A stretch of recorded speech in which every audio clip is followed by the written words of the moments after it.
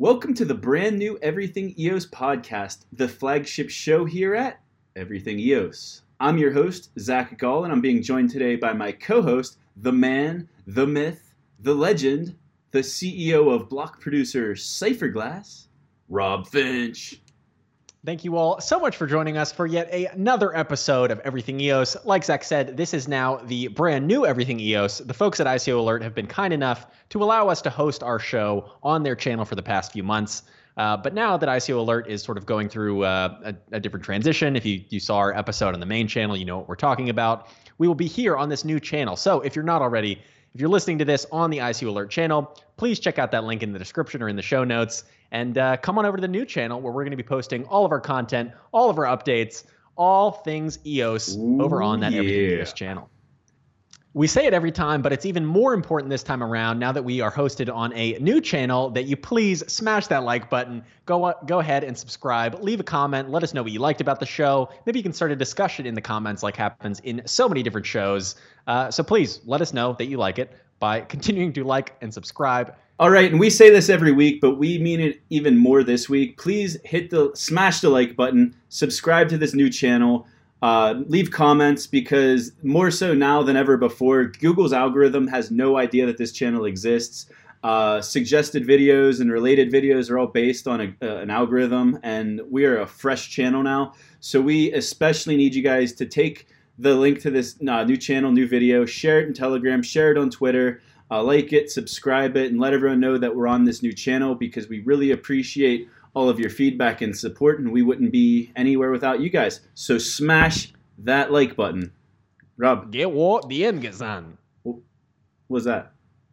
I'm just telling our Chinese viewers to smash the like button as well. We got to include everybody, you know? When did you learn Chinese? Mandarin? Oh, I'm learning. Over the last couple weeks. I do 90 minutes of tutoring in the morning, and then I do 90 minutes of practice at night. So I'm learning very slowly but surely. I'm sure my pronunciation isn't 100% correct. You take your block producing real seriously. Why don't you get through the disclaimer and let's get to the show? Yeah, let's do it. So as we say every time, we're talking about our opinions about open source software. And as a matter of disclosure, Zach Gall and I do hold EOS tokens. If we talk about any other platforms with tokens during the show, we'll mention it then and disclose our ownership then.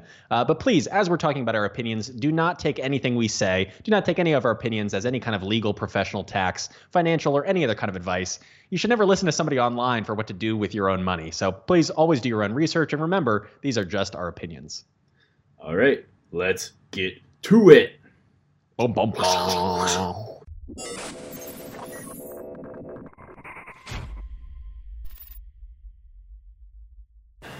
All right, let's just jump right into it. Update on the referendum. What's going on with the referendum right now, Rob? Yeah. I saw, as at last checked, I don't know if it changed since I put my notes, 18 out of 30 block producers have approved the latest proposal from EOS Canada. What's going on with that? So the first piece to actually implement referendum, the system that allows all the EOS token holders to vote on important updates and software updates and different decisions, it's almost here. The code has been done. It's just been a matter of actually implementing it on the mainnet. So now that this has been approved by 18 out of the 30 top block producers, that official account that stores all the referendum code will be created. So that's the eosio.forum account that'll store all the referendum code and let people know, hey, this is the official place where all the referendum code happens, so that there's no confusion, there's no chance for scams, anything like that. So now that that's out there, the block producers can go in, they can set the ABI, they can publish the rest of the code, and referendum is one step closer to being implemented. So now we're very, very, very close to actually holding our first referendum on the EOS mainnet, which is it's pretty exciting. Stoked for us referendum. So I guess we could talk about so even though worker proposal system was thrown out a while ago, I think that conversation is going to come back up now that there's a referendum, because I think discussion around it stopped a while ago because Block One put on an official statement saying we won't support the mainnet anymore if you guys push this WPS through, because it's highly likely that it'll get manipulated by whales. And in its original form, maybe it would have, but I think that doesn't mean that discussions should stop. There should be more fail-safes put in place, but I think the discussion around the WPS should have a renewed energy now that the referendum's available. But I think Rex is going to obviously be the first thing that gets put through. So what do you think? Do you have anything besides those two? Yeah, I agree. So this was a question that was asked to Kevin on our most recent Cypherglass EOS AMA. If you haven't checked that out, go ahead and Kevin just search Cypherglass EOS AMA on YouTube. Yeah, great guy. He came on. We had an awesome time. Really, genuinely had a lot of fun chatting with him for about an hour-long EOS AMA. But he talked about this, and it seems like the first referendum that will actually be up for vote is with Rex. So, hey, Rex will be implemented. Do you want all of the EOS.io, system fees and the name bidding fees and the RAM fees? Do you want those fees to be distributed to the token holders that use Rex, that vote through please. Rex? Yeah, exactly. The question that he put was basically, do you want free money? Yes or no? So it should be, a really good first referendum to show people the power of this new tool on the mainnet. And then from there, we can vote on more important things, beyond just, hey, do you want free money? Like, hey, do you think that arbitration should exist at the base layer like eCAF? Do you think that this new code proposal should be implemented to, improve CPU performance? There are so many other things that we can then decentralize the governance process, where instead of the block producers voting on implementations, now the entire community, if you own a token, whether it's 1 token or 100,000 tokens, you can vote on whether or not this stuff gets implemented. So it's going to be really awesome for the entire community to now have more participation and more input in the governance process. I am so excited. So I'm excited for referendum, but mostly because of its relationship to Rex. I mean, I love governance. I want to see how the people vote. But I have a feeling with referendum, I think Rex is going to pass. All right. I don't think too many people doubt that. Yeah. But after that, I think it's going to be a lot harder to motivate the entire community to do things unless it's going to really incentivize them to do so, which is free money, like you said. And I'm nervous that the voter turnout's not going to be what we expect it to be on the referendum. Are you familiar off the top of your head of the rules to pass a referendum? It's 15% over 30 days? So, I can't remember. Yeah, 15% of total tokens have to be, and that's 150 million EOS tokens basically out of the billion, have to be voted towards the proposal for a period of 30 days. But in addition to that, 10% of that 15%, so 2/3 of that 15%, have to be voted yes to approve it. So you could have up to 5% no's on it.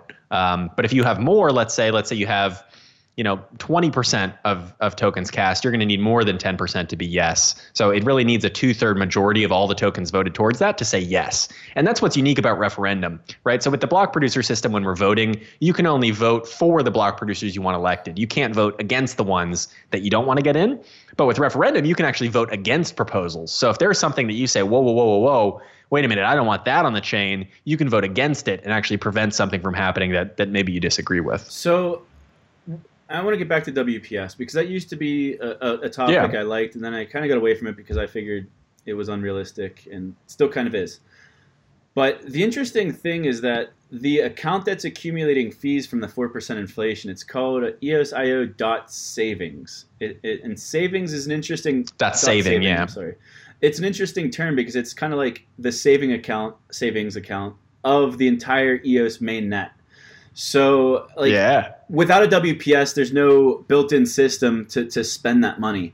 But through a referendum, would you be allowed, you as in us and the whole community, wouldn't we technically be able to put a referendum in that says we want to take, let's say, 50,000 EOS tokens from EOSIO.saving and then use that to fund this, whatever this may be? Is that possible through the referendum? Absolutely. So we're basically getting... I'd be happy with that then. We'd have the same functionality, similar.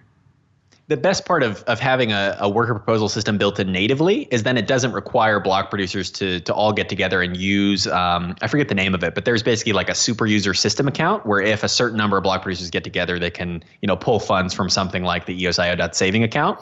So with the worker proposal system, it would sort of make that process automatic and a lot easier and a lot more scalable. So I still hope we get some kind of worker proposal system just at a lower inflation rate, maybe 0.5% or 1%. But yeah, I mean, it's basically possible to do anything through referendum. You could say, hey, should we add this code update? Should we pull money from the saving account and give it to the users? I mean, you could do whatever you wanted with it, essentially. So we're not being hamstrung by not actually having a WPS. I mean, it'd be easier with a WPS. It'd be more organized with a WPS. It'd be probably better with a WPS, but before that could happen, let's say we want to fund a third-party security and auditing company to assist the block producer community. If that went to referendum and it was $100,000 annual budget paid out in EOS, so 50,000 or so EOS today, the community could technically vote on that. But then once it's implemented, then there's like totally the follow-through process. Like that would still need to be ironed out of, okay, we funded this security company. Who is in charge? Like, what are they responsible for? Like, it's going to be complicated, but there's at least hope. And I think that's all we could ask for now. And the Rex. Rex is something we've been talking about for months. We've been talking about referendum for months. But why don't you explain Rex to everyone, for anyone who's just joining us for the first time and maybe hasn't been following the EOS.io ecosystem as closely as we have? Yeah, so REX stands for Resource Exchange. So when you own an EOS token, you basically own 1/1,000,000th of the CPU and the net, the bandwidth on the entire EOS network. And that's why the EOS token is so powerful, because it's kind of like virtual real estate on this giant, world computer where you own the CPU and you own the net. So what REX enables you to do is, if you're not using that CPU, if you're not sending a ton of transactions, you don't use your CPU and net very much, you can actually contribute your CPU and net to this giant resource exchange pool. And then what happens from there is that you actually are paid some kind of EOS in profit from people who are then leasing part of that bandwidth out of the pool. So if you put in 100 EOS into that pool, and that's 1/1,000th of the EOS in there, you'll then get ostensibly 1/1,000th of the fees that people are paying to lease that CPU and lease that bandwidth from that pool. And in addition to that, with the referendum, like we were talking about, that, do you want free money vote? It looks like that REX will also distribute the EOS RAM fees. So when you trade RAM on the network, if you're not familiar with that, it's not super important. But those RAM trading fees and then name bidding fees, where people are bidding on very short, premium account names, all of those fees could actually be distributed to the token holders that are using the REX system. So that's where this gets really powerful and incentivizes, people to vote for more block producers so that they can use REX and sort of participate in that whole system. So basically what the REX does, it's kind of like it's like a bank account in a way, but you're offering your money's being put to work for you. Your EOS is being put to work. It's not just sitting in the savings account doing nothing. And it's actively in this marketplace leasing out your bandwidth to users in need of it, since you're not using it. That's why you staked it to the REX. And instead of getting an annual interest in US dollars like we're used to, you're getting annual interest or an interest on a 30-day basis of a contract paid out in EOS. And we don't know what those percentages are going to be, but we could look at Shintai for an idea of what the value is of 1 EOS worth of computation, for instance. And well, what's cool about REX also is there are some preventative mechanisms where if you put in 100 EOS, when you cash that out, you're never going to get less than 100 EOS. So it's not like RAM where the value can fluctuate and affect the money that you get back out of it. You'll always get your 100 EOS back out, plus whatever kind of leasing, fee profit you get from that as well. And what I like about REX is the way that staked token holders can earn more money is by there being more transaction volume on the network. So everyone's going to be playing on the same team. We want to skyrocket those transactions. As much as everyone wants to complain about us constantly running out of CPU, like everyone knows about supply and demand. Well, guess what? Right now, demand is way higher than supply. That's always a great problem to have in any marketplace. And we don't want that, obviously, long-term. Congestion's terrible. It makes the network very unusable. Right. But we're working through those problems, and once they're worked through, we want to constantly have to fight on the supply side to be able to keep up with the demand side, because that's a healthy marketplace right there, and that's what the REX is going to do. The more transactions, the more money everyone makes. The cheaper the transactions, the more people that are going to want to do transactions. So we've got to make them cheap, fast, and we've got to increase that demand for them and keep going. And I think we're well on our way. Yeah, I'm super excited. We're so close to all these things. We're so close to referendum. I mean, that could be really in the next couple of weeks that could come out. And then REX, boom, first proposal. Now suddenly that's implemented. So the code is out there. The code is ready. The release candidate for REX is out. I believe it's being tested on Jungle right now on the Jungle testnet. You could actually, so it's all happening. Shintai, they actually put out a tweet the other day. They said REX incoming. Shintai will offer all of the normal markets plus the REX with all of the info you need to get the best rate possible. And in their tweet, they said, check out the sneak peek of the REX and the Shintai UI. And you could actually access the UI of Shintai with the REX implemented by visiting jungle.shintai.io. So I encourage everyone to check that out, because these rates are just on a test net, so they're not accurate, but it shows you what it's going to look like. They're going to have to compete with each other. And I talked to some of the guys from Shintai, because my questions were mostly like, how does the REX and Shintai compete? and they don't necessarily have to compete. Shintai or Rex is just like a system level contract, and Shintai's kind of working on top of it and doing different things. One big difference is the Rex requires a minimum of a 30-day commitment to stake your EOS to earn dividends on it, whereas the Rex has 7, 14, 21, and 28-day contracts. So if you don't want to commit to a 30-day staking period to put into the Rex, you could also do a shorter-term lease with Shintai. The other thing I was told was that Shintai is going to be cross-chain. So you'll be able to have competing marketplaces. You could have the CPU of one chain competing with another chain to get a fair market value out of that. And it's also going to be all resources. I don't know how they're going to do it. It seems like they're working on it, but they're going to have all resources exchangeable on the Shintai exchange, including RAM. Which really... Oh, wow. So you could actually lease RAM from someone. And I don't know how it's going to be done. We'll have to have a special episode just for that. Maybe we'll bring some of the Shintai guys on. Maybe I could interview them on a different type of episode now that we'll be able to do different types of content than just me and you talking about the news. Yeah, 100%. But Shintai, they've been busy lately. So they have been making their proxy choices. So earlier in December, you want to explain like the whole proxy situation with them and like how that came to fruition? Yeah, so basically and this is sort of the whole like business model behind Shintai and the reason why they're able to charge no fees. There was a video I put out on Shintai on the Cypherglass channel where I guess my language choice was not the best, where I was trying to indicate that you could earn a small fee by using it, not that it would charge you a fee. So the platform is feeless, and part of the reason why they're able to do that is they have block producer sponsors. So when you deposit, say I lease 100 EOS into Shintai, that 100 EOS is now in the Shintai proxy, and they vote for all these different block producers. So in addition to voting for the, I think, 11 sponsors that actually sponsor and sort of financially keep Shintai up and running, they're also making selections to actually vote for a total of 30 block producers, which I think is great. And so far, and I had a little conversation with Kevin Rose about this, just saying like, whether Cypherglass is chosen or not, I think it's incredible. And even though I think we do deserve to be chosen based on what we've contributed, but whether or not we are chosen, I think the block producers they're picking are incredible. And it's good to see really high quality BPs being chosen with this huge proxy that are getting a lot of votes so that they can continue to reinvest into the network instead of that money going to people that aren't making any reinvestment at all. It's a great example of what a decentralized autonomous organization or company will look like in the future. So there's no fee-taking middleman taking your money to use Shintai. The token holders are reaping a profit, but the token holders are separate. Not the token holders, the token stakers, I should say. They're separate. Yeah. Those payments, you're getting paid just the same as the block producers. The block producers are the ones being voted on by this proxy are the ones who either put the most sweat equity into building Shintai, or they're chosen because of other things that they've done for the community. Because I don't think all 30 of the teams they're going to select are all part of the core team that built it, right?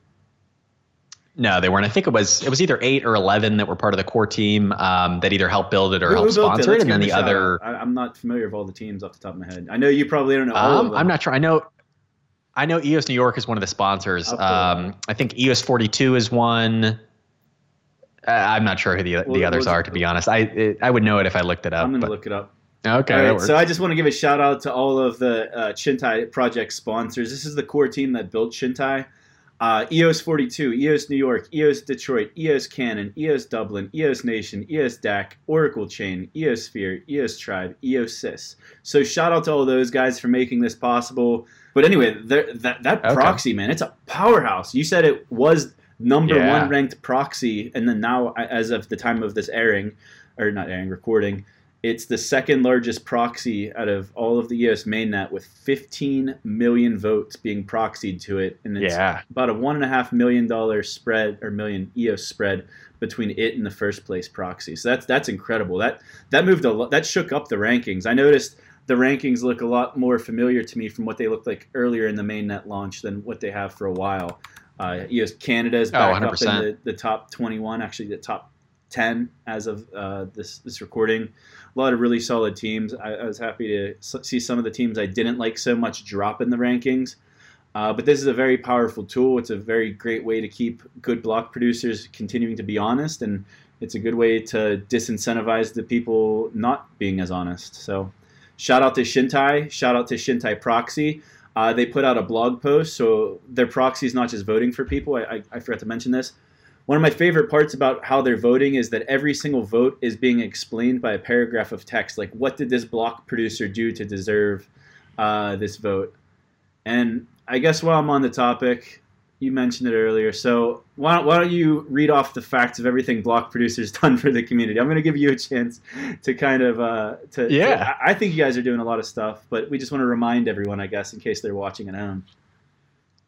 Definitely, yeah. I do think we deserve a spot there because I think we've added a ton of value to the EOS ecosystem. If you look at things like our most popular things, let's say our $50,000 Ledger bounty that was filled, and now our $50,000 Trezor bounty to have EOS support on Trezor as well. We just got a submission for that from the same person, actually, from Crypto Fairy. So it looks like Trezor support for EOS will be out very soon, thanks to the initiatives we're doing. But in addition to that, obviously, we've made close to 100 videos now this year on EOS, and that number is going to continue to increase. Now that we're doing at least one per day, in 2019, we should have close to 400 videos that are just educating the EOS community on new updates. Hey, here's what Rex is. Here's what referendum is. Here's how Chintai works. And in addition to that, in 2019, we're going to be expanding that into more formalized educational series.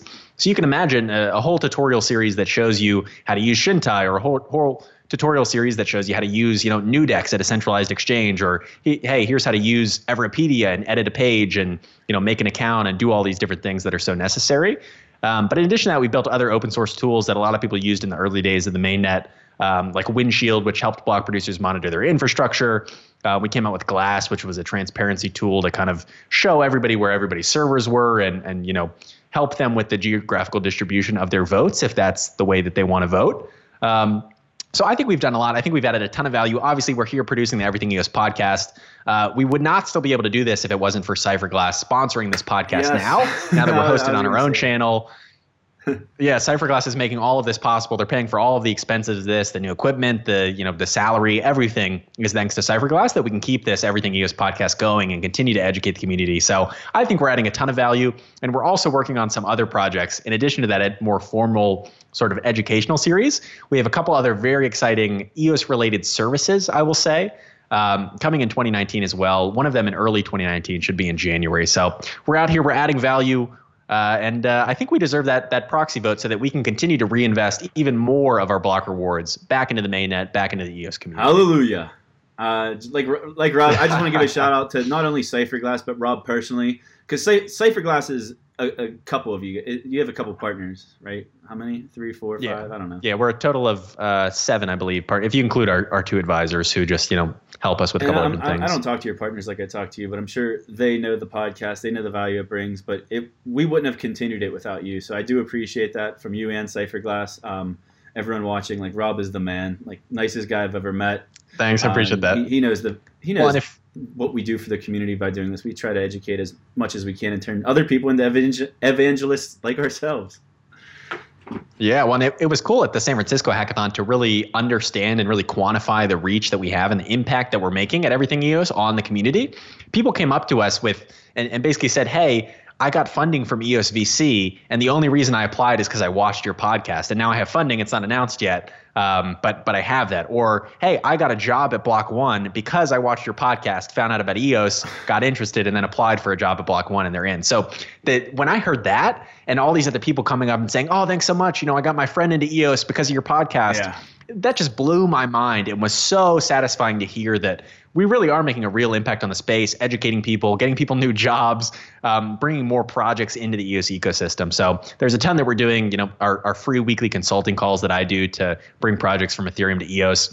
That's more of a long-term thing. You'll start to see results of that very soon in 2019 as well. So we're doing a ton of stuff. We're going to keep doing it. We have a long-term commitment to the EOS mainnet. So we'll keep it going. As a quick plug to ourselves, I think we are the best EOS resource for people that are already into crypto. Like, if you have a friend that's into some other crypto and you want them to kind of sift through all the FUD and kind of see the real value of EOS.io, you need to have them watch this podcast. I've been told by all of those stories you told. I don't know if you're telling your own personal stories or my personal stories, but I have the exact same stories as Rob had. People who said that they picked up more interest in EOS.io, and over a couple of months they applied to Block One. They work at Block One now. That one guy in San Fran, like he is unannounced EOS VC funding right now, and it was because of us. Like, that's an incredible impact, and like what we're trying to do is bring in the broader, not only just the broader crypto community, but with the future direction of our content, we're going to bring people from outside of the crypto community as a whole. These are going to be like your moms and grandmas we want to reel in. We want to produce content that is geared towards them. 100%. And one cool thing we saw recently that's going to help get your grandma, mom, aunt, uncle, brother, sister into the EOS.io ecosystem is sendeos.io. Yeah. So you want to, this is so cool. Why don't you explain this? This is so cool. I agree. Yeah. When I found out about this, I was like, oh my God, this makes so much sense. If you've ever read Peter Thiel's book, 0 to 1, he talks about how they linked email addresses with money in the early days of PayPal. And that was really instrumental in them reaching mass adoption and reaching millions of people who then, even if you don't have a PayPal account, I can enter in your email and then you can claim that money through your email. So Sendios is doing something very, very similar where if I want to send a friend or a family member, Christmas is coming up for a lot of people. If I want to give somebody a Christmas gift of EOS, how do you do it right now? Am I going to put it on a ledger? Am I going to say, hey, you need to set up this wallet so I can send it to you? It's all very convoluted and full of friction. But with Sendios, I can just enter in that person's email, say, hey, I want to send you 50 EOS for Christmas. Boom, I enter in their email, and then they'll get a link to claim that money, set up an account, and go through that whole process. And then in doing so, you've brought another person into the EOS ecosystem. So what they're doing could be massive for mass adoption and making it easy to send EOS to people who don't already have EOS accounts. Yeah, so I just want to give a shout out to the Everything EOS Telegram channel. I'll plug that again. You could join it. Right now, you can still get to it directly by everythingeos.io. But eventually you'll have to go to t.me/everything_EOS because we'll have other stuff on the web domain. But this whole thing came up because Elam Her, I think he used to be with EOS Nation. I don't know if he still is. Got taken off his handle. But he mentioned sendeos.io the other day. And Rob, you jumped right at it because I think you had that Peter Thiel connection in your head, but you were disappointed because at the time you were like, there's a 10 EOS send limit on this. This is terrible. I want to send more EOS. That's only $20. Right, exactly. Yeah, if I want to send 1,000 EOS to somebody for a wedding gift or something, it's a big event. I should be able to do that through the service. So if I understand it correctly, they raised the limit, right? Yeah. So coincidentally, Amy Wan, who's from SageWise, who's like a dispute resolution company building on EOS or working on EOS. I don't know if they're building anything. She just randomly popped into our Telegram the next day, and I was like, Amy, we were just talking about you guys. Yeah. Like, what's up with this limit? And then she came in and she said it's because they're testing it. They don't want to get exploited. They don't want money to get lost or stolen or anything like that. And they just increased the limit to 100 EOS. And they'll probably keep increasing it as like the security is more battle tested and things like that. So 100 EOS is a good number. I don't give many people more than a $200 Christmas gift's a lot. So that's pretty substantial. But 10 was too low. So with Sendios, what you could do is, and they have a contest actually. I don't think they put the blog post out yet. It's coming out at noon, and maybe it did come out today. But I got the notes from it. Amy gave them to me directly. It says they're doing a Send EOS holiday giveaway. If people use Sendios, they'll automatically be entered into a contest to win 1,000 EOS and 1,000.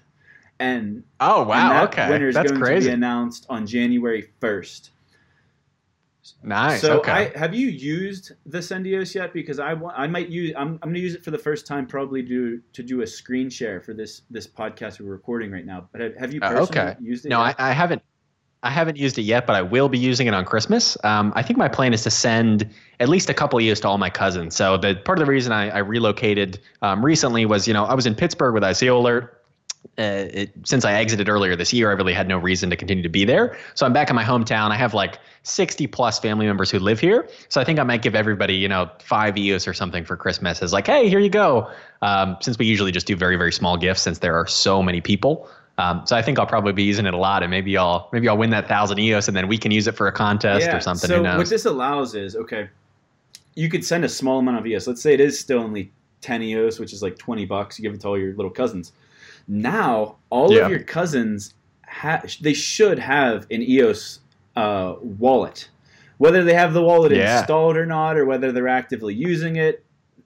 That might not happen right away, but they have a wallet. So if you send them something, that they have a way of accessing it if they want to take the time.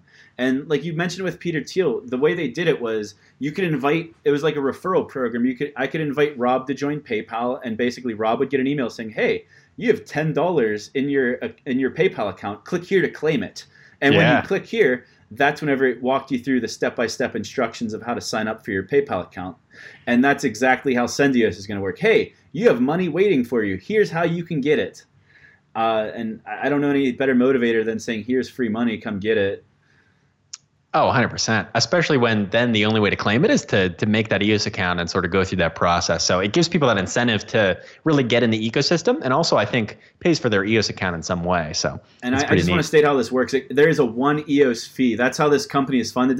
I wouldn't even call it a company. Sendios is more of a project. So they won the EOS Ignite Hackathon. They were the first place team there, but the project I'm pretty sure was born out of the San Francisco Hackathon.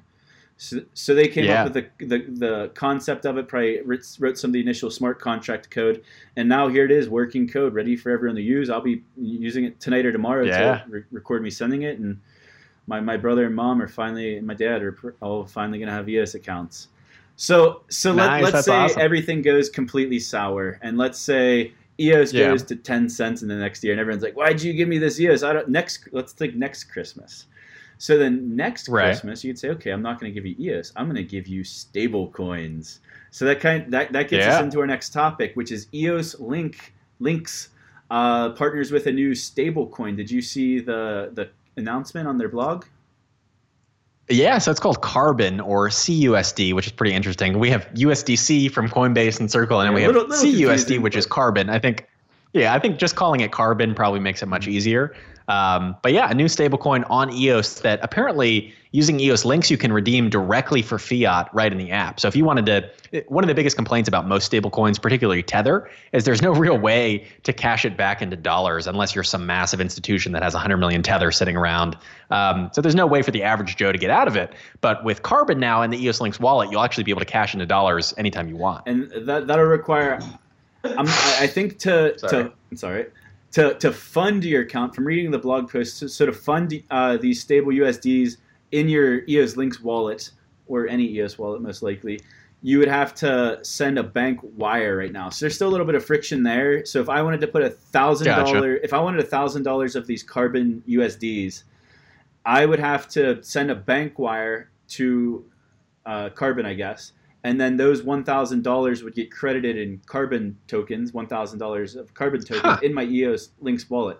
But then if I would transfer them to you, Rob, then you don't need the KYC, but you still have $1,000 worth of Carbon tokens. And then you could use that $1,000 I gave you to give $50 gifts to all your cousins next Christmas, and no one ever had the KYC. So, okay, but can I cash back out into dollars? To cash back out into dollars is where you do the KYC. So let's say next Christmas, no one wants EOS anymore. Something happened. EOS, whatever. Constant flood. Or let's not put that energy out there. Everybody wants it next Christmas. So let's say you want to change it a little bit. You want to say, here, it doesn't always have to be EOS. Now it's your birthday. Let me give you 20 actual Carbon dollars, which is always going to be pegged to $1 equals 1 Carbon. That you never had the KYC because I gave them to you. Once these stable coins are in circulation, unless they exit the system, no one needs to KYC or send a bank wire or anything. Because all dollars and fiat, all it is a transfer of value. If I gave Rob 1,000 Carbon USD, it'd be because he gave me something likely worth $1,000 of value. We just transmitted value. Right. Rob could have sold me his favorite cat which he never would, for $1,000, and I gave him $1,000. Yeah, not for sale. That's what a medium of exchange is.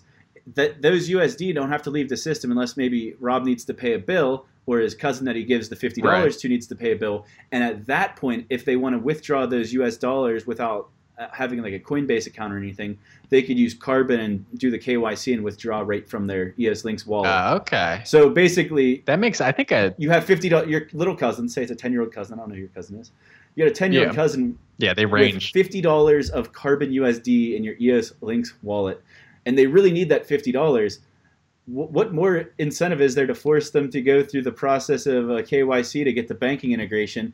And then every time moving forward, if they want to put money into EOS or Carbon USD, they could do that deposit and withdraw. So they're already in the system. It's helping with mass adoption. I still think there's a little bit of friction here, but like we're seeing incremental steps. Like this isn't going to happen overnight. like mass adoption. It's going to be a decade-long process or longer. But I think in 2019 or 2019. I keep forgetting years. It's still 2018. In 2019, we're going to see massive strides forward in mass adoption. We're going to see, like we talked about ITAM the other week. You're going to be able to create a gaming account where you can transfer assets without ever touching a private key because they're going to do it on your behalf. And if you want ownership of those assets, you just either pay a fee or do some action in the game that has a value, and then you get your private key swapped to a private key that only you own and control. And it sounds like Mythical Games with Blankos coming out early Q1, Q2. I'm not sure. Do you know the time frame on Blankos? All they have said is 2019. So so it's interesting with Mythical Games. They're just a company that basically helps other game developers integrate and basically have blockchain-based games with user-created economies and things like that, or player-owned economies, I should say. So Blankos is a game from another company that Mythical Games partnered with. So they could release that in early 2019 or late 2019. It doesn't really matter. But my point is they could also have other games coming out in 2019 as well, which should be pretty exciting to see. Everyone knows the key to mass adoption. The key to mass adoption is that you don't know you're using a dApp. Like I said this last week, dApp is an acceptable term for right now. But in 5 years, if we're still using the term dApp, then we're doing everything wrong. Because I don't know like what back-end infrastructure Facebook uses, but I just say I'm going to Facebook. I don't say I'm going to use this service that's using this gnarly back-end that they custom built.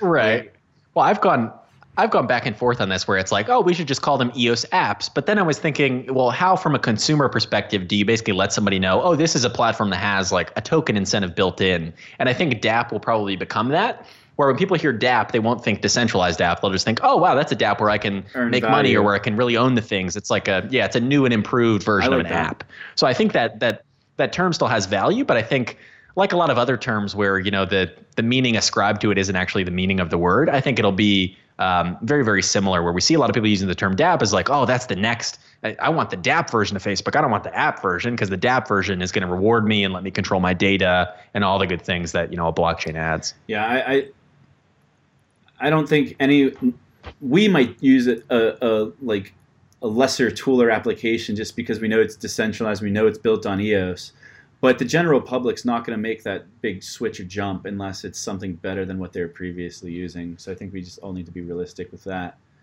On to the next topic. Dan has been on fire again in Telegram. I love this. Yeah. He was quiet for a few months, I feel like, but ever since the blockchain live in London, he's been on fire. And sometimes it causes FUD, but sometimes it causes happiness. And this one was an example of causing the happiness. So we've talked about this time and time again on the show, is with all of these forks and sister chains and side chains and this chain and that chain launching, how is the value going to accrue on the main net? And there's still a lot of unanswered questions, but one of the bigger questions was we're running into these CPU congestion issues, which they're getting fixed progressively, but they're not going to be like in perfect form for a while. Like because we're going to constantly be scaling. We're going to scale up, then we're going to hit our capacity again, then we're going to need to scale up again.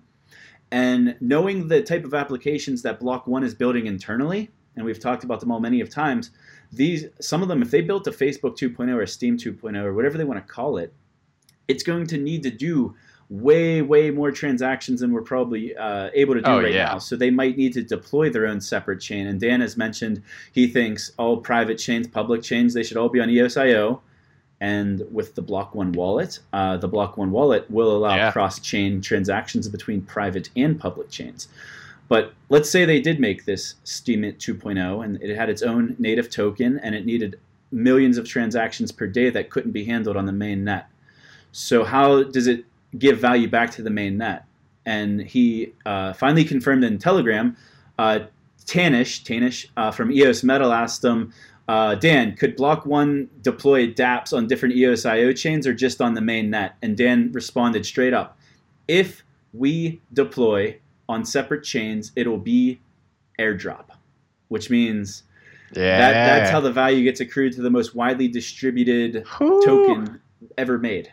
It's the well, and it's in it's in everyone's best interest to airdrop to the mainnet, including Block One, because that's how you get a community. You're going to airdrop to 300 some odd thousand, I think it is now, wallets on the mainnet, and boom, there's your potential first 300,000 users that are going to actually come over and use this thing or be your token holders for the long run and buy more of these things and all kinds of stuff. So it just makes sense for them to airdrop.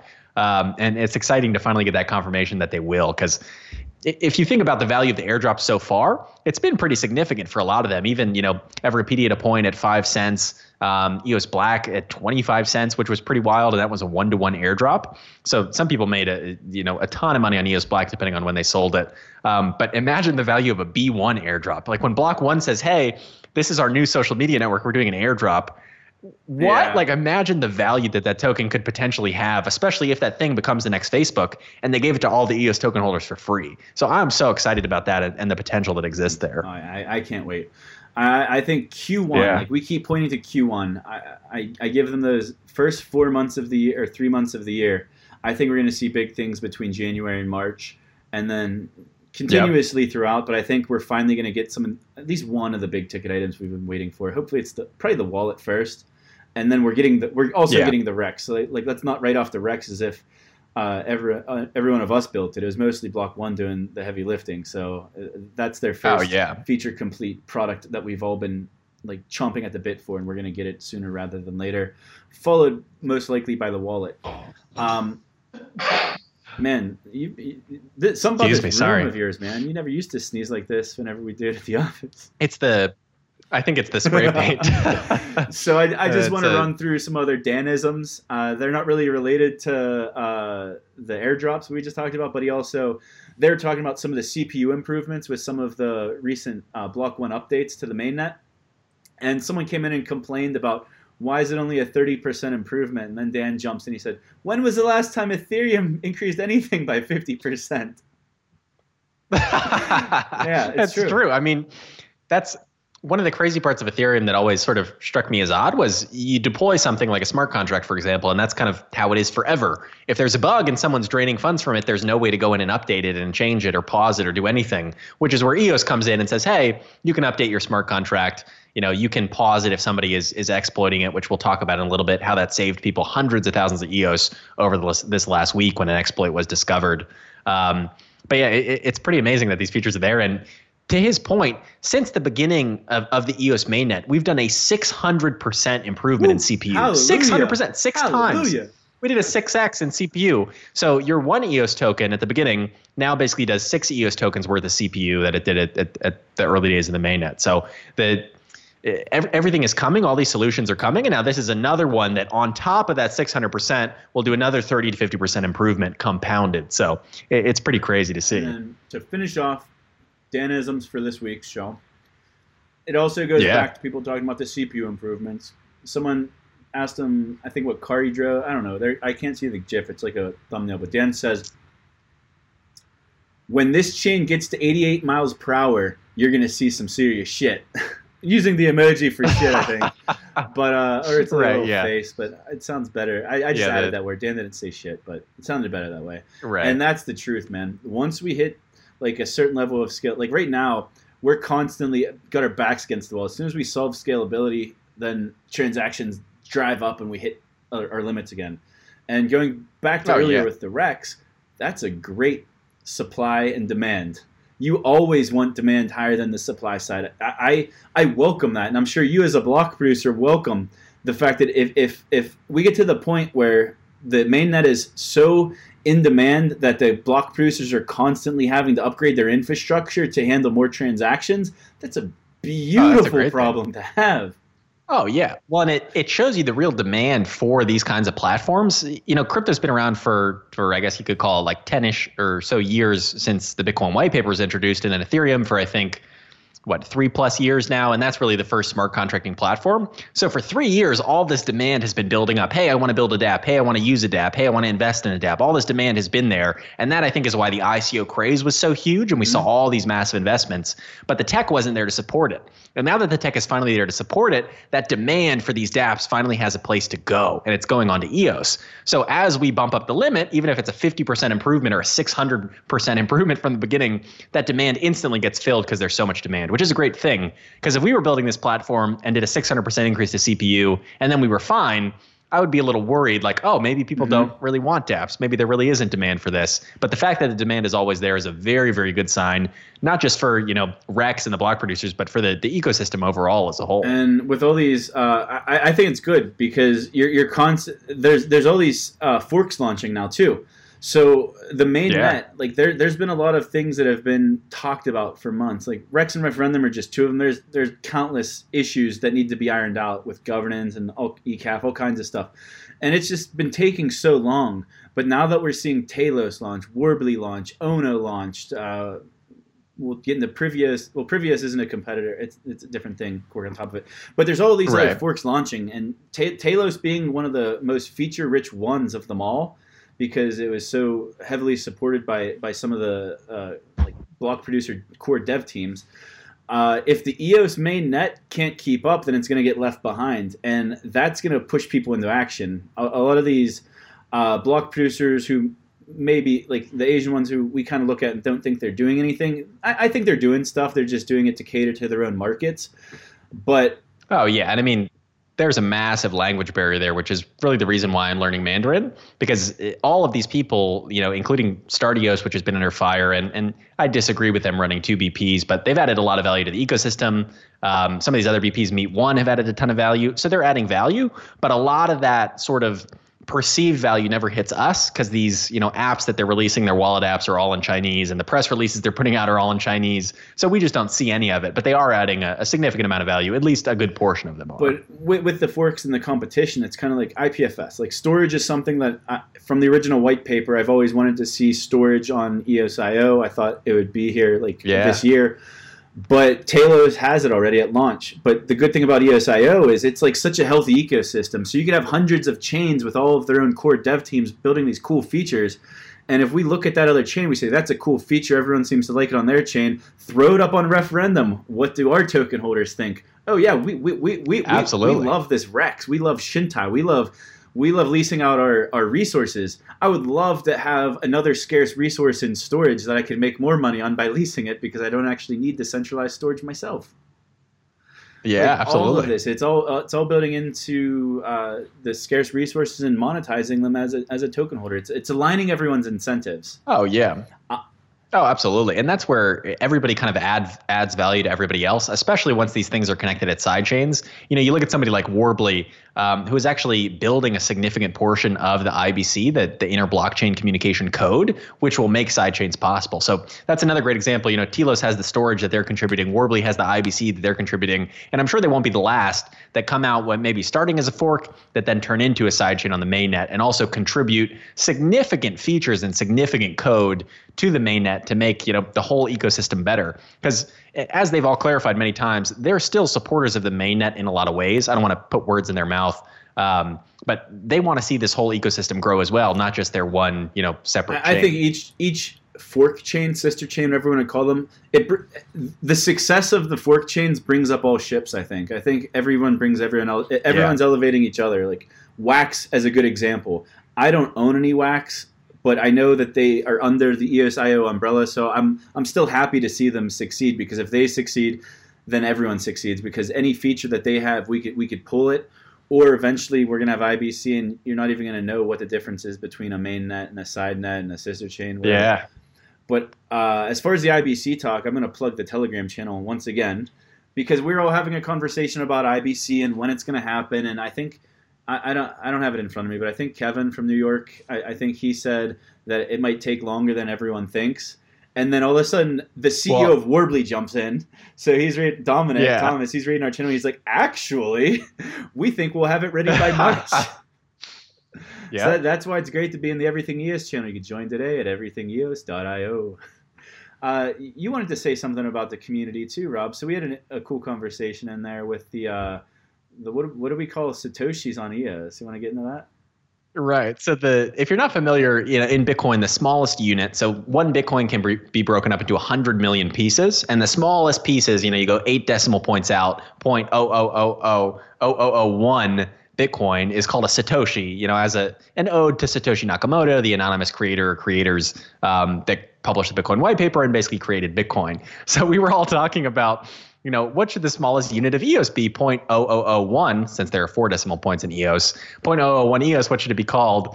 And there was sort of this argument between, should it be called a Dan or should it be called a Larimer? And then maybe we could make, a bigger unit like 0.001 EOS could be a Bloomer for Brendan Bloomer, or we could have a Pierce in there for Brock Pierce if we want to include him in his contribution. So it was just a fun discussion, and we have a lot of those in the Telegram. So please jump in there. Like Gall said, everythingeos.io will take you over directly to the Telegram link.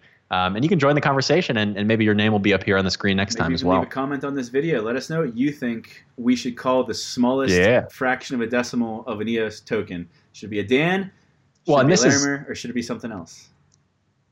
Absolutely. This is a huge part of this expanded everything EOS. What we really want to do is incorporate you, the community member, more. So EOS is nothing without the community. We could have this chain that's highly scalable, but if nobody's building on it and then nobody's using the dApps that people are building, the chain is totally worthless. So when we say everything EOS, you are included in that as well. You are a significant part of that everything EOS. So we're going to be including way more comments from the show, way more discussions from our Telegram, way more feedback really into these episodes, into the other content we're producing. So if you want to be a part of everything EOS, that's the place to do it. Love it. Let's go through. So we've had all good news up until this point. Let's get to the one piece of bad news we have. So that bet dice hack. So we complain about CPU. It's constantly congested. One day out of the blue, it's just all of the CPU problems went away, and everyone's like, "Wow, CPU is great today. What's the news? What's going on?" As if there was like a system upgrade. But it was really right, exactly. Bet dice went offline for a little bit. You want to kind of explain what happened there? Yeah, so this is what I mentioned earlier. The power of EOS is that you can pause a smart contract. So the team over at Dice just recently rebranded from BetDice to match the token name. So the team at Dice, and full disclosure, I do hold Dice tokens. They paused their smart contract when they realized someone was exploiting their system because that allowed them to limit their losses. So they still lost about 200,000 EOS, mainly because their bankroll is so large. I think they had 1 million EOS in their bankroll. So the max bet gets pretty big, and they were able to drain a lot of funds out before they noticed it. Some other platforms like EOS Max and 2Bet, I think each lost about 50,000 EOS each, but still relative to their large bankrolls didn't make a huge impact. But here's basically what happened. So a lot of people thought, oh, it must be a contract error, like the actual Dice contract had a bug in it and somebody exploited that. But that wasn't what happened at all. This was a system-level exploit that potentially affected every contract that existed on EOS, particularly the gambling contracts. And the way it worked is that when I send a transaction on EOS, that transaction first goes to an API node. And an API node is something like, api.cypherglass.com or eos.graymass.com. Which basically allows you to connect to the EOS network. So after I send that transaction to the API node, there's a short delay before that transaction then hits the block producer node and is included in a block on the actual EOS network, and boom, there your transaction is. Now, what this person was doing was they had a smart contract set up on their own account that monitored all of the bets that they were placing. So they would basically place a bet, and if they won, their smart contract would allow their node to pass it from the API node to the actual block producer node, and that winning bet would go through. But if they placed a bet and they lost, they had something in their contract that would basically pull that transaction back from the API node before it had a chance to sync with the block producer node, and they could effectively undo any of their losing transactions if they did it quick enough. And because he was doing it all automatically with this script, with this contract on his account, he could do it for all of his losing transactions.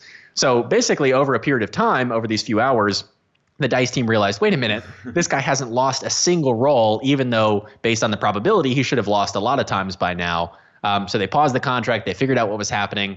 I was very, very impressed by the Dice team. I was in a private Telegram with them and some other people from 2Bet and a couple other platforms, and they were all working together.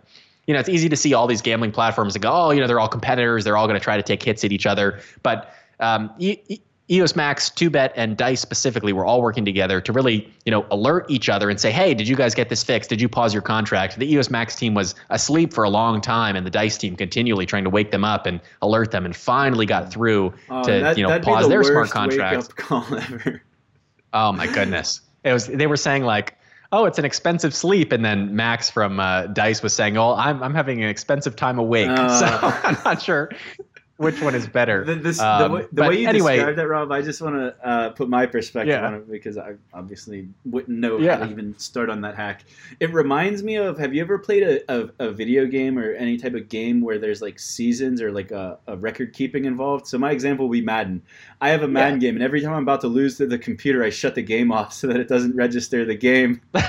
And then I'll start over, because that's exactly what's happening. Is like you make a roll.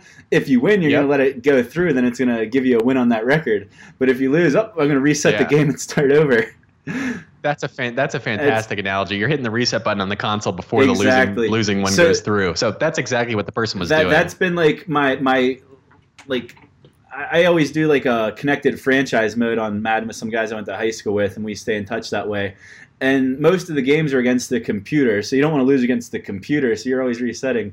Like 2 years ago, they updated the game so that if you're playing in online mode in a connected franchise mode and you shut off in the middle of the game, when you turn the game back on, it picks you up right where you left off.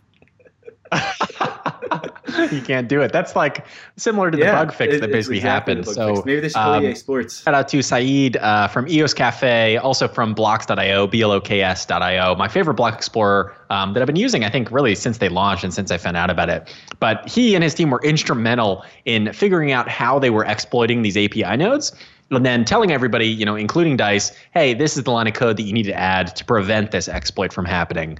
So once all that was figured out, huge shout out to him. Basically, this guy went after the platforms with the biggest bankroll first, which is why DICE and then Max and 2Bet were hit. They've been the most successful gambling dApps on EOS by far. So unfortunate that they were targeted, but fortunate that they have enough bankroll to continue business as usual. Really didn't impact the platforms at all, and now has made all dApps more secure in the future. So it's really a good thing overall for the EOS mainnet. All right, sorry guys. My DSLR camera, I usually use it.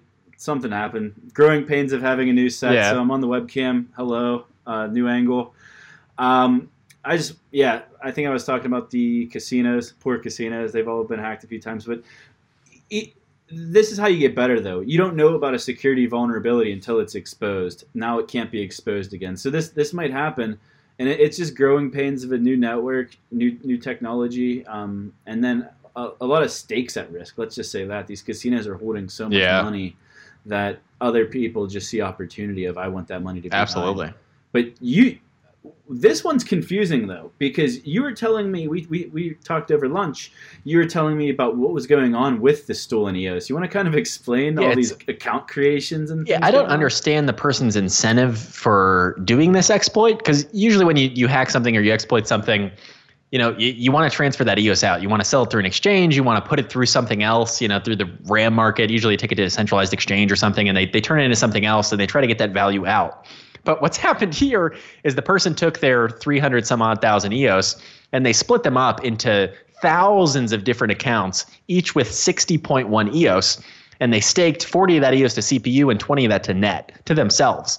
So they basically locked up all of the EOS that they stole across thousands of different accounts and staked it. So there's no way they can move it. There's no way they can extract that value out. If they ever want to unlock it, that gives people 72 hours to monitor their accounts again.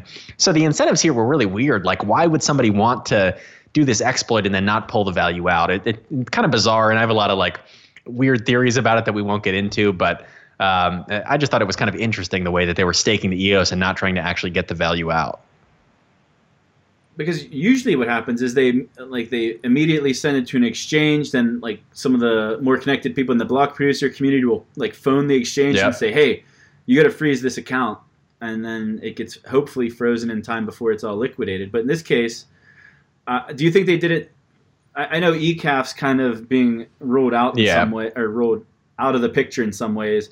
But with the way things were, where they could freeze funds and blacklist things, wouldn't it almost? Do you think they're doing this to make it almost impossible for that ruling to even happen if they have to blacklist 60,000 accounts? Potentially. I think that's a big part of it, because that would create so many FUD headlines like EOS block producers freeze 4,000 EOS accounts, and it seems like this whole thing. But to that point, I don't think that ECAF or something like base layer arbitration where they're freezing accounts, and I think this is the general consensus among most of the other BPs I've talked to, is that that's not the right place for something like this to happen. If and when that person decides to send that EOS to an exchange, then that is where that dispute should happen. You should take it to the exchange. They can freeze the account. They're already KYC'd on that exchange, so they can go in, they know who the person is, and they report that to the proper law enforcement. It doesn't make sense, in my opinion, to alter the entire protocol and alter the immutability of the protocol just to undo a small exploit, which really didn't impact any of these dApps in the long term, didn't impact any users. So if that's ever going to be handled, if that's ever going to be recovered, it should happen on the exchange side, not on the EOS mainnet protocol side. All right. I guess moving on. Let's get back to some good news. Scatter Desktop 10 update. Big upgrade for Scatter. Shout out to the Scatter wallet team. Nathan James and his brother, Rami. Sorry if I messed your name up. He's active on our Telegram channel. Plug the channel again. So some bullet point updates on the latest Scatter wallet. The biggest one I saw was it has an internal way to vote for proxies, because I think that the general user of EOS.io, as we gear our way towards mass adoption, it takes a lot of time to follow all these block producers, now referendums, to know everything that's going on. I think proxying is a way to put voting in the hands of the professionals with the most stake in the network, and those are a lot of them are making these decisions. So the proxy managers, let's say, like the guys at Shintai. And with this new internal tool, it allows a 7-day recurring proxy voting.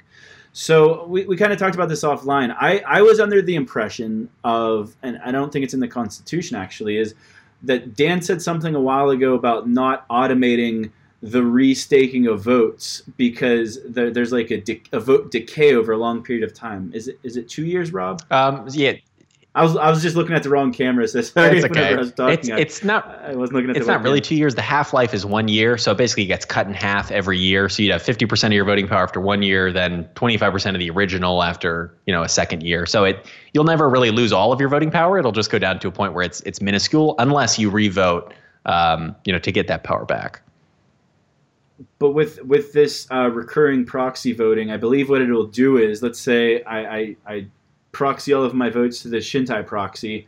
So over the period of a year, if I never did anything and I just left it go, I don't know how the smart contract on Shintai works. Maybe it would release the proxy vote because I get my tokens back. I don't know.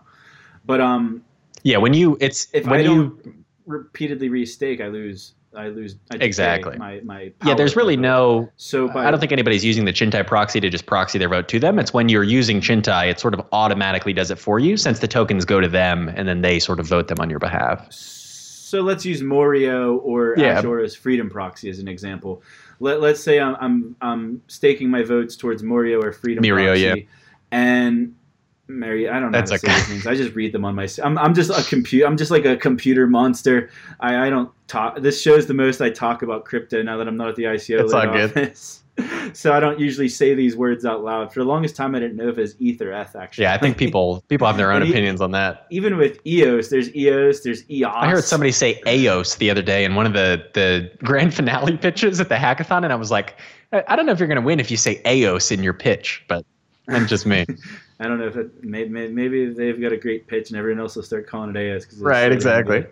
But what this allows is it allows your beginner user, or even an advanced, any user who maybe doesn't want to restake their votes every 30 days, 7 days, however often they want to repower their votes. Maybe that's too much work for them.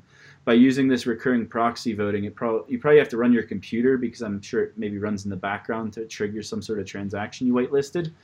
But I do like the idea of it allows a passive voter to re-energize their votes every 7 days, so we don't get that vote decay.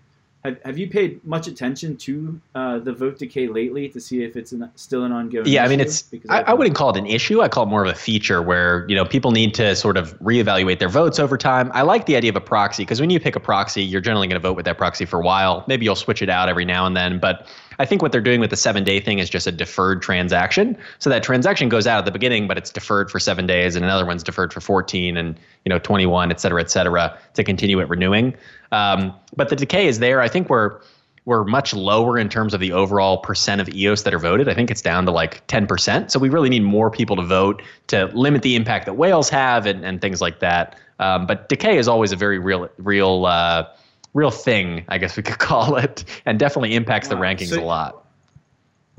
Back up. You said only 10. I haven't looked at this stat in a while. Only 10% of tokens are actually voting. It's very low. So even though the majority of EOS tokens are staked. Like 50% are staked. That's what I was going to say. I always see that staked percentage number. So I'm always thinking roughly 50% in my head. But I don't actually look at how many of those are voting. So I don't know what the percentage is. It's like 80% of the total votes are not, or 80% of the total staked tokens are not. It's voting. A huge portion. Yeah, I'm trying to figure out where there's a place to see this stat. But anyway, it's a much smaller percentage than the like 55% of tokens that are staked that are actually being voted, which is pretty wild when you think about it, and then the impact that has.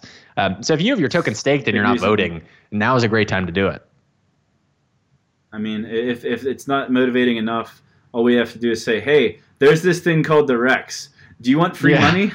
Yeah, that'll all come in time. Like you don't even have to research block producers. Here's a list of proxies that we think are very honest and reputable. Just stake to them and then start getting your free money. 100%. And realistic expectations, it might not be a lot of money at first, but as we scale the network, as transactions become more and more and cheaper, and more people want to use them, that's when the real money might come, and it might not be right away, but over time. Well, I have faith in And speaking of wallet updates, in addition to Scatter 10, we also have our final update that was released very recently for Ledger. So like I said at the beginning, I saw that in the Telegram. Yeah, we funded that $50,000 Ledger wallet. The Trezor is coming very soon. We got a submission. It looks like it'll get approved. So once Trezor approves it, we'll be able to pay them out and get that out to everybody. But the Ledger submission, when we came out with it, everybody said, hey, I'd like to be able to use this with dApps. So Crypto Fairy, he coded it away. He released an update that will securely allow you to interact with dApps from your Ledger. And then people said, hey, we want to be able to interact with complex multi-action dApps like Chintai and like Nudex and all of these other dApps that people want to use. And now that support is there as well. So now the Ledger implementation of EOS is totally feature complete. So whether you want to stake or unstake or make a new account for somebody or use a complex multi-action dApp or delegate bandwidth, whatever you want to do, you can do it on the Ledger now. So now it's 100% feature complete. Everything you want to do, you can do there. If you have any trouble with it, hop into our Telegram at t.me/cypherglass or the Everything EOS one at everythingeos.io, and we'll answer your questions and make sure you get it updated and set up properly. I think we're over on our time, so we're just going to fly through some of these topics. So next thing on my list, I wanted to talk about Pix EOS. Yeah. And a couple people in our Telegram channel have been really high on this. They've been sharing the links. I read the blog.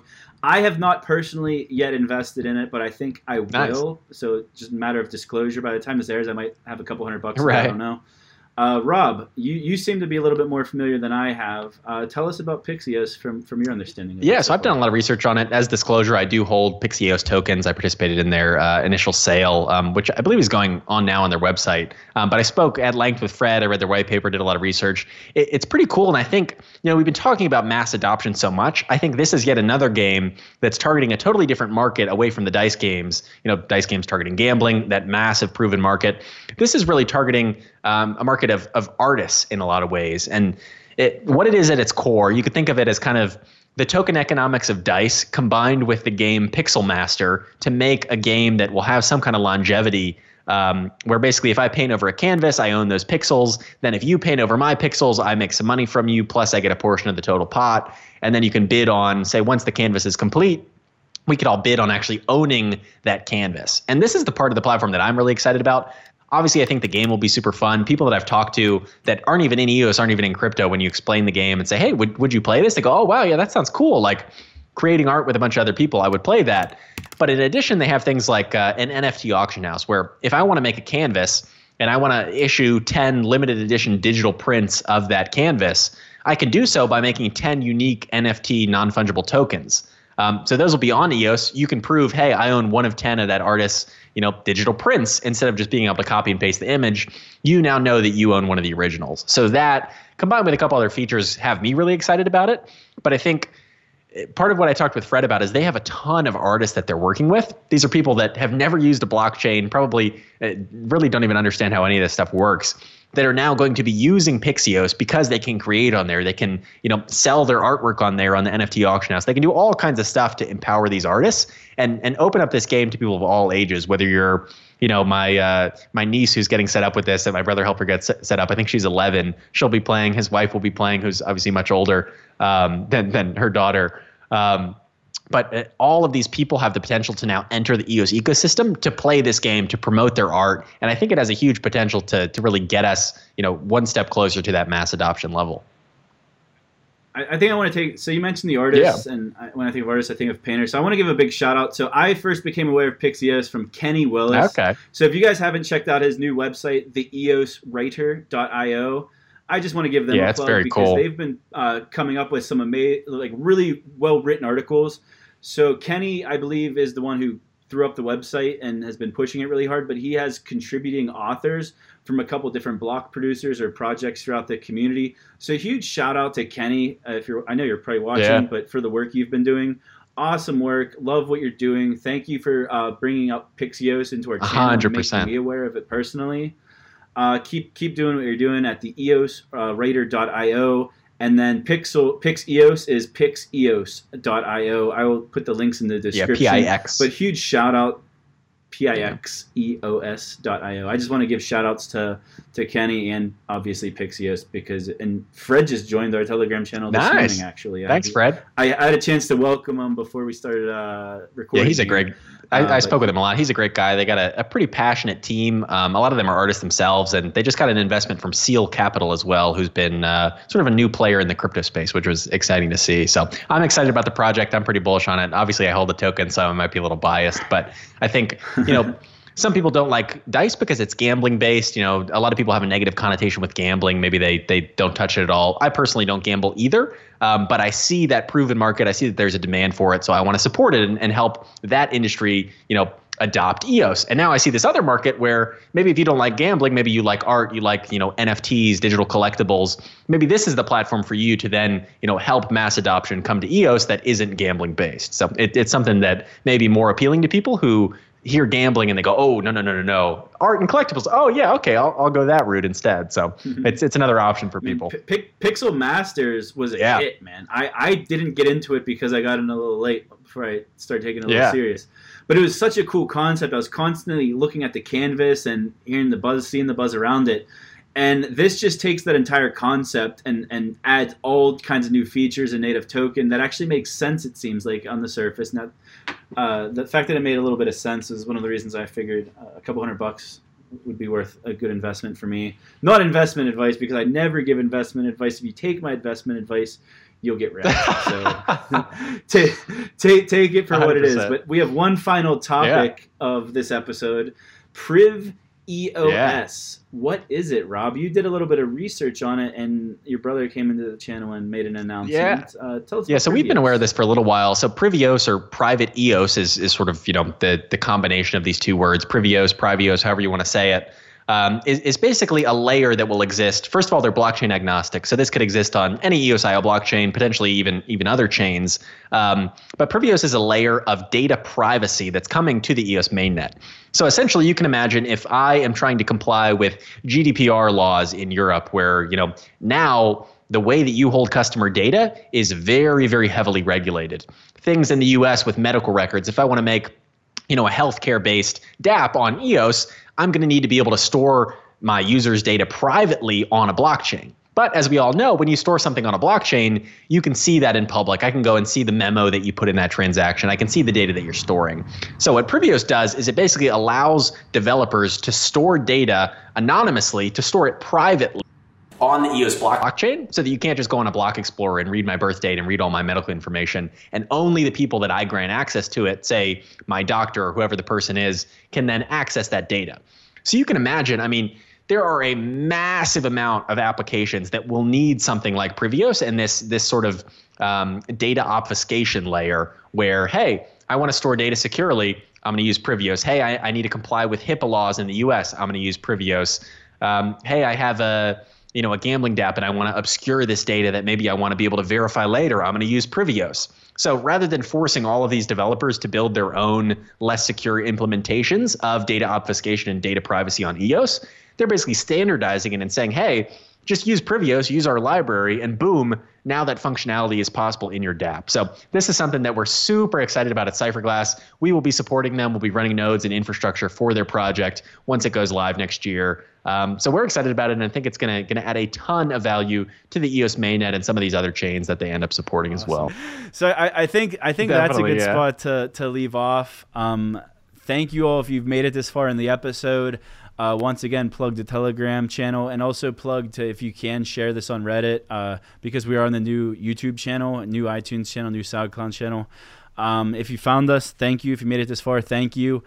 Please plug this wherever you can, because it's going to be an uphill battle for us to move our subscriber base over. But we have a really engaged community. I don't think we're going to have trouble doing it. But thank you so much for watching. Rob, you have anything else you want to throw in?